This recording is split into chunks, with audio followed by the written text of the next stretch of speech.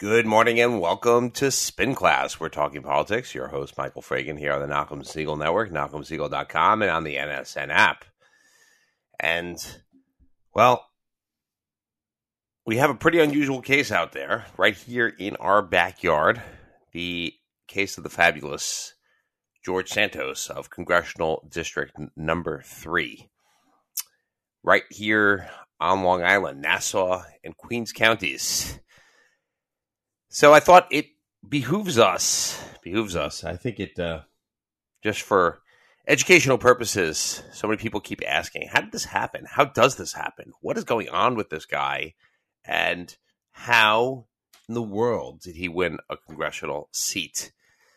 And I think it makes sense to kind of step back for a second and have some understanding of how people become the nominee for Congress in various places. How they become a nominee for any office in that sense. You know, why weren't they vetted? Why did somebody vet them? Why was there no research going up against them? And how can you tell so many lies within such a small period to sense that you really have no idea, in a sense, who this guy is? And I will say, I have interacted with George Santos. I know George Santos. I've spoken to George Santos. I think he would recognize, I know he would recognize me. I would recognize him. We've been to events together. Not going to call him a friend. Not going to call him an enemy. Definitely an acquaintance. And that's about it. But I do know of his career going back to, let's say, 2020 when he ran for the first time. And that's really where you have to set the stage as to how George Santos became the congressman from the 3rd Congressional District. Now, let's look at the 3rd Congressional District for a second, because this only happens, I believe, in a redistricting year when the lines have changed. You have an old district, then becoming a new district. The old district, not really winnable with the strong incumbent Democrat. So it's not really winnable for a Republican. And then a new district that becomes much more winnable, particularly in a bad year in New York, specifically, for Democrats. In a bad year for New York, for Democrats, particularly in the suburbs and some areas of New York City. So the old 3rd District was represented by Tom Suozzi. Many are familiar with Tom Suozzi. He was Nassau County Executive for quite a few years, then ran for governor originally in a primary against Eliot Spitzer, decided once again he wanted to run for governor, so he gave up his congressional seat in order to run in a primary against Kathy Hochul. This past year, in 2022, he did not win, but there became a vacancy, and there was a multi-player, multi-candidate Democratic primary to replace him, eventually won by Robert Zimmerman of Great Neck, a well-known party person, meaning a DNC member, Democratic National Committee member of the National Party, a well-known figure, well-known fundraiser, well-known organizer, and he was the Democratic candidate against George Santos. Now, mind you, this is his first time running for a big office, and that'll come into play a little bit later, potentially. But let's talk about George Santos. George Santos in 2020 is getting involved in politics. Who knows exactly what he's doing, because we actually don't know really from his resume whether anything's true. And got to look at the resume yesterday. Posted it online, the one that he submitted to the Nassau County Republican Committee. It seems actually, if you look at that resume, that nothing, well, I shouldn't say nothing, most of it was not true. Right? He claimed to have gone to NYU Business School, got a 710 in his GMATs. He claimed to have gone to Baruch College. Not true. It's not clear even that he was born in the United States. We actually just don't know whether he says he was born in Elmhurst Hospital, but some people say he was born in Brazil. He certainly seems to have been in Brazil because there was this potential crime that he did in Brazil. He didn't work at Goldman Sachs. He didn't work at Citigroup by his own admission. So that resume is, I'd say, mostly false. See, that's the issue here. I'll get back to this in the commentary a little bit later about him. But what do you do with the guy who essentially makes it all up? I think that's the real challenge that you have when you come into this vetting process. So we're setting the stage for George Santos, and the question we're trying to answer is, how does this happen? Or why does this happen? Or what, how can this happen? This is an information age, right? We have access to massive amounts of information, always. There's just no reason that you can't find out, actually, what's an accuracy, who a person is. But most parties don't have the time and the resources to go ahead and and vet their own candidates. They actually leave it to themselves. So once again, we'll set the stage for 2020. So George Santos comes from Queens, where he had just unsuccessfully ran for district leader. District leader is one of those party positions. And he ran against the Queens Republican Party. Actually, against the current chairman, I believe, for district leader, Tony Nunziato, who is now the chairman of the Queens Republican Party, was not at the time. And he runs for that seat as an insurgent, as an anti-party person. After that, he comes to the Queens Republican Party and says, I want to run for Congress against Tom Suozzi. And everybody says, well, it's a suicide mission because you're not going to win. Suozzi's clearly going to win. And he decides that he's going to take that on. Now, this is a 3-county seat. This is the old 3rd district. Currently 2 counties. But then it was 3 counties. Queens, Nassau, and Suffolk each had a piece of the district. And what happens then is that various county organizations, and on the Republican side, there's less likely to be a primary, but there are primaries, and there had been primaries for this seat on the Republican side, but there's less likely to be a primary. And they had a discussion as to who was going to run. I don't believe anybody from Suffolk stepped forward. Nobody from Nassau stepped forward. And eventually the parties agreed, okay, they'll run George Santos. Not going to win anyway. Not that big a deal.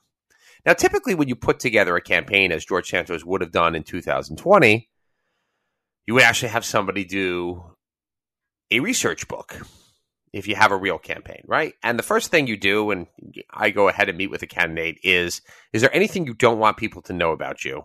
Because you have to assume it's eventually going to come out if you're running for a substantial office and they feel that it's going to be a close. So do the opposition research on yourself. And, typically the basic things, do you have any judgments against you in court? That would have come out with George Santos having these issues in housing court, meaning evictions, being evicted from various places. Would you have any criminal background? You ever been arrested? You ever had a DWI? Have you ever not paid your taxes on time? Anything? Have you ever missed a filing for your taxes? Those kinds of things might come up. Messy divorces, messy civil suits. All those things are a matter of public record, and they might come up. And you do that kind of book on yourself first to see if there's anything that's really disqualifying. Clearly, I'm sure Santos didn't do that on himself because there really would be no way to do it given how much he embellished, those are his words, his resume. And he continued to do and to have these fantastical claims about his resume over time. And then we move into the actual campaign. I'm sure Suozzi and his crew didn't take Santos seriously. They didn't think he was going to win in a year where President Trump in New York was particularly unpopular. Santos was running as a Trump Republican, and Trump ended up losing New York overall by 30 plus points. But on election day, due to what is known as the red mirage of Democrats voting by paper heavily and Republicans voting on Election Day, George Santos was up by a couple thousand votes. And of course, immediately in 2020, he claimed victory. And this is really important as to how he becomes the candidate in 2022. So George Santos claims victory and says he won the seat, so much so that he goes down to Washington and attends the freshman orientation. Because remember, the votes in New York don't get counted, even started for 7 days because absentee ballots still need to come in. So all those paper ballots sit there for a week or more, and then they get counted. And Suozzi ends up winning by more than 10 points in this race, but people remember that Santos came really, really, really close. Even though he didn't actually come that close, but there was this perception that Santos almost won, and he almost took out Tom Suozzi. Now, if he could almost beat Tom Suozzi in 2020, which was a terrible year for New York Republicans, then he might be able to win that seat in 2022. And that was the perception that he kept alive over that time of continuing to run and continue to be in it. Also, after that time, Santos decided he was going to amass a considerable fortune to donate to both his campaign and to other organizations. And he did, to the tune of six-figure donations, $185,000, $158,000, I believe, to the Nassau County Republican Party. And that goes a long way into getting you into the good graces if you want to run again. So now let's set the stage of 2022. As we've talked about in the past of the show, the lines changed, called a redistricting year. But this was an unusual redistricting year, a year like no other in New York in particular. And George Santos benefited from this tremendously. In 2022, the Democrats put forward a proposed district, which passed in their extreme gerrymander, which was later, of course, overturned by the courts as unconstitutional. But they put forward a plan of a district that would run from a district that really was very unattractive to Republicans, a district running from Suffolk County through Nassau County, through Queens County, up through the Bronx into Westchester. So a district really that was not suitable. The Westchester part was extremely hard for a Republican to win. Obviously, the Bronx, not friendly territory towards Republicans. The Queens part, conservative, but again, not as friendly, and really took parts of just traditionally Democratic areas and lumped them together to make sure that a Republican could not win the seat, as they did with the gerrymander for most of the seats. This was an effort really to reduce the Republican representation in New York in Congress down to 3 or maybe 4 seats. So you have 3 to 4 safe Republican seats, and you would have 22 or so Democratic seats. Now, we know, due to a lawsuit brought by John Faso and others in state court, that these lines were overturned and a special master was retained because the legislature didn't do its job to go ahead and redraw the lines. Now, this new district, the New York 3, became a much more palatable, particularly in an off year, meaning a non-presidential year, for Republicans. Instead, they took out Suffolk, no longer had Suffolk County in there, even though that was friendly, but it also took out the Bronx and Westchester and made it a heavily Nassau seat with a little piece, about 10%, maybe 10 to 15% in Queens, but many of those areas of Queens quite conservative, particularly the northern part of Whitestone, which has been very friendly territory towards Republicans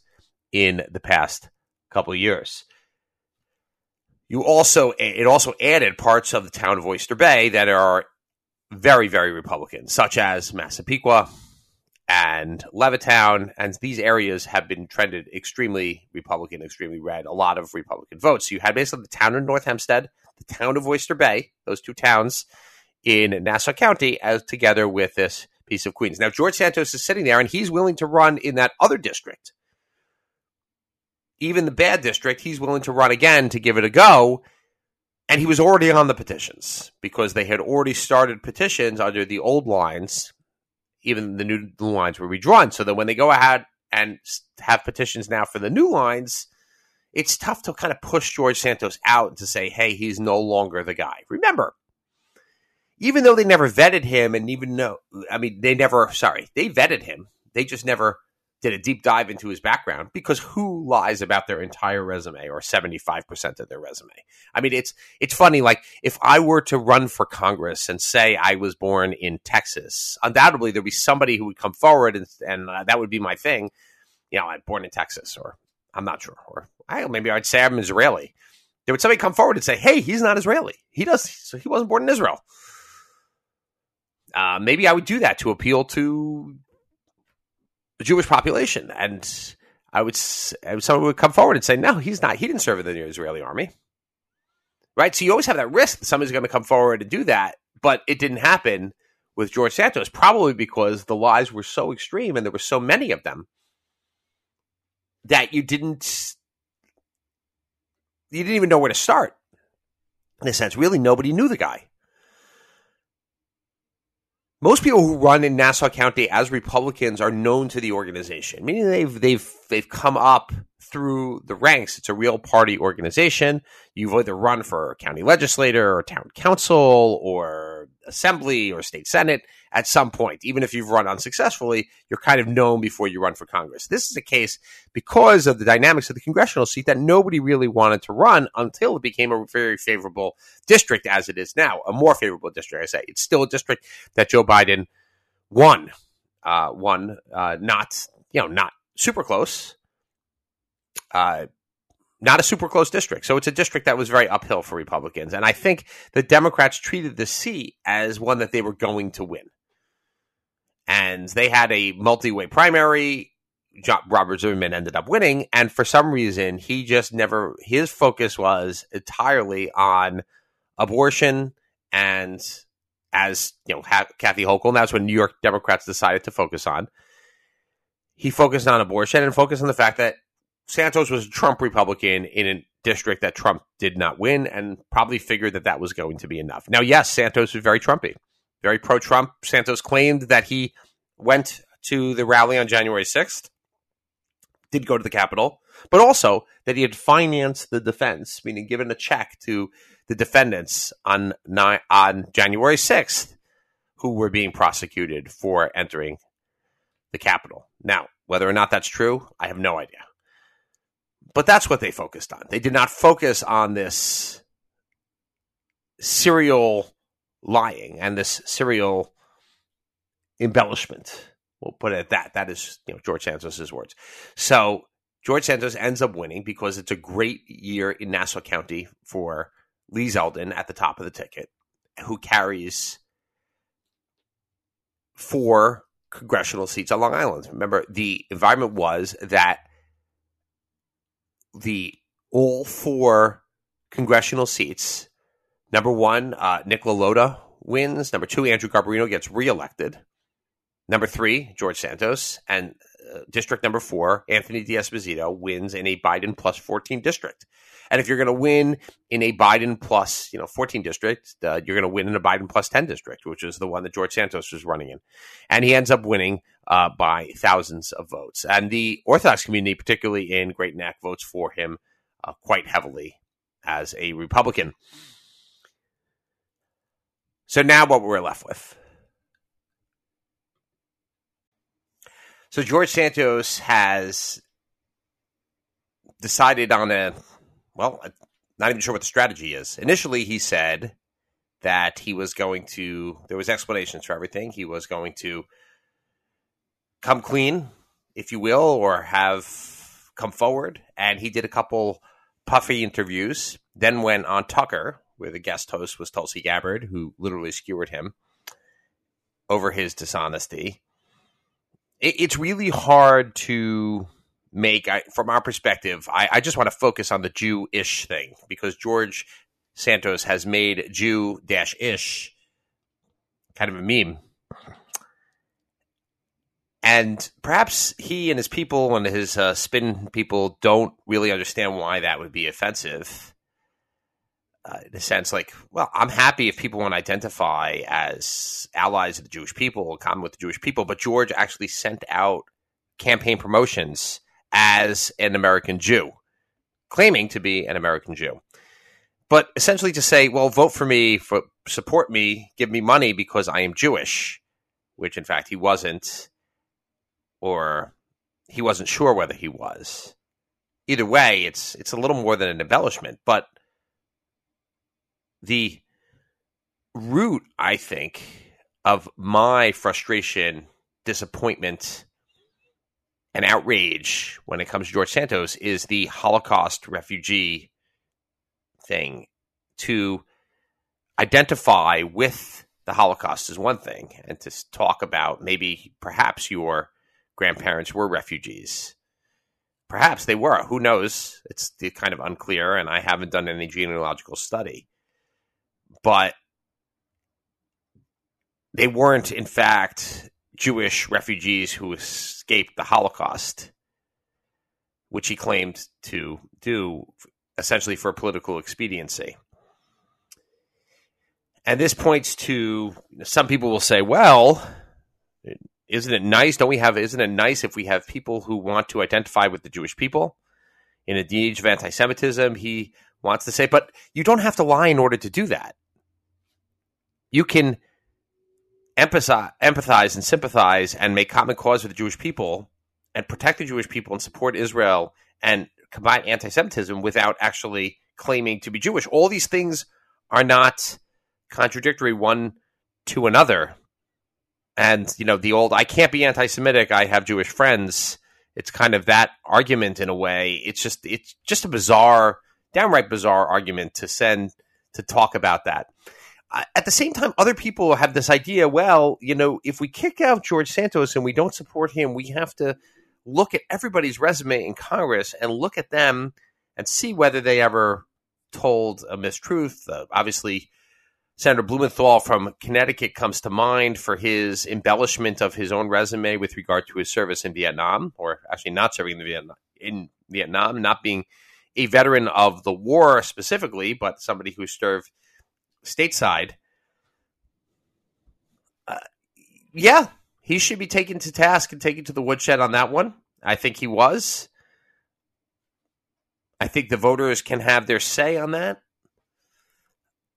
It's a little different, though, because the reason people are disavowing George Santos, particularly the Nassau County Republican Party, who did it with unanimity yesterday, was as town of North Hempstead supervisor Jen DeSena said right off the bat, as well as County Legislator Mazi Phillip, who said he lied to me directly.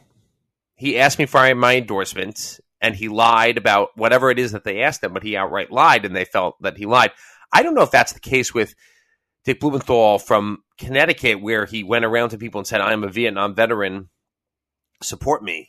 I want your endorsement. But it could be, and that could be the case. I just don't see the parallel. Eric Swalwell, there's all kinds of people who want to nitpick, and I got this editorial from a friend who sent it to me yesterday and says, well, Democrats should be careful who they call on to resign from Congress because, there's all these Democrats who should resign because of their resume and lying, Eric Swalwell, et cetera. But it's kind of problematic when there are Republicans, including his own county and others who know him best or closest to him, who are the ones calling him to resign. If that's the case, you really don't have an argument as to why the Democrats should be doing it, because it seems to be a bipartisan issue that George Santos would want to resign.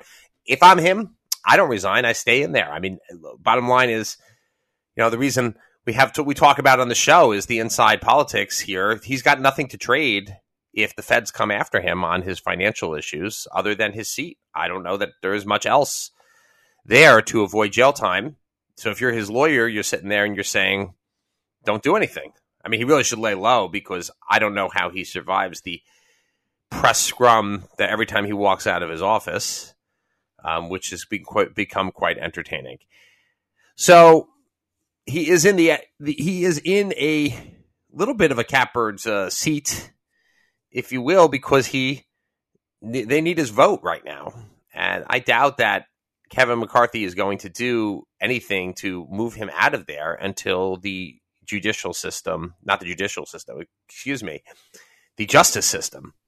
runs its course, and there are multiple investigations going on, so we will have to see. Maybe he will resign. Maybe he won't resign. I will say it's a difficult situation to have nobody to work with when all these offices have said they will not work with him because of the total lack of trust factor. And in fact, they feel that he deceived so many of them during his run for Congress. So it's a little bit of perspective, I guess, on that, on how this came to be. It's extremely, extremely unusual because candidates generally don't come out of nowhere as George Santos did. Candidates generally don't then throw around hundreds of thousands of dollars as George Santos did and really come from nowhere. They kind of start with some kind of basis of being party donors or being party activists. And in this case, because of this unique redistricting year, this unique setup between the districts and the boundaries, his initial run, and the fact that people thought he had won and then he lost, but people perceived that as being close, that race in 2020 against Tom Suozzi being closer than it was, and Suozzi then bowing out, people on the Republican side seeing that as him being the most logical candidate potentially to run. There's a lot of things in here that lead to George Santos coming in. So that's it for this week here on Spin Class, here on the Nachum Segal Network. There is so much to talk about, including the Congress and the McCarthy vote. Kind of went through that last week. I don't really want to talk about Matt Gaetz again, other than to say there are people in Congress who are there to work. There are people there to perform. They'll have to decide who is who in there. But, let's get serious. The country has a lot of issues that need to be tackled. A lot of issues need to be solved. You can't solve anything by burning it all down. So stay tuned for Jew in the City Speaks here on the Nachum Segal Network. See you next week.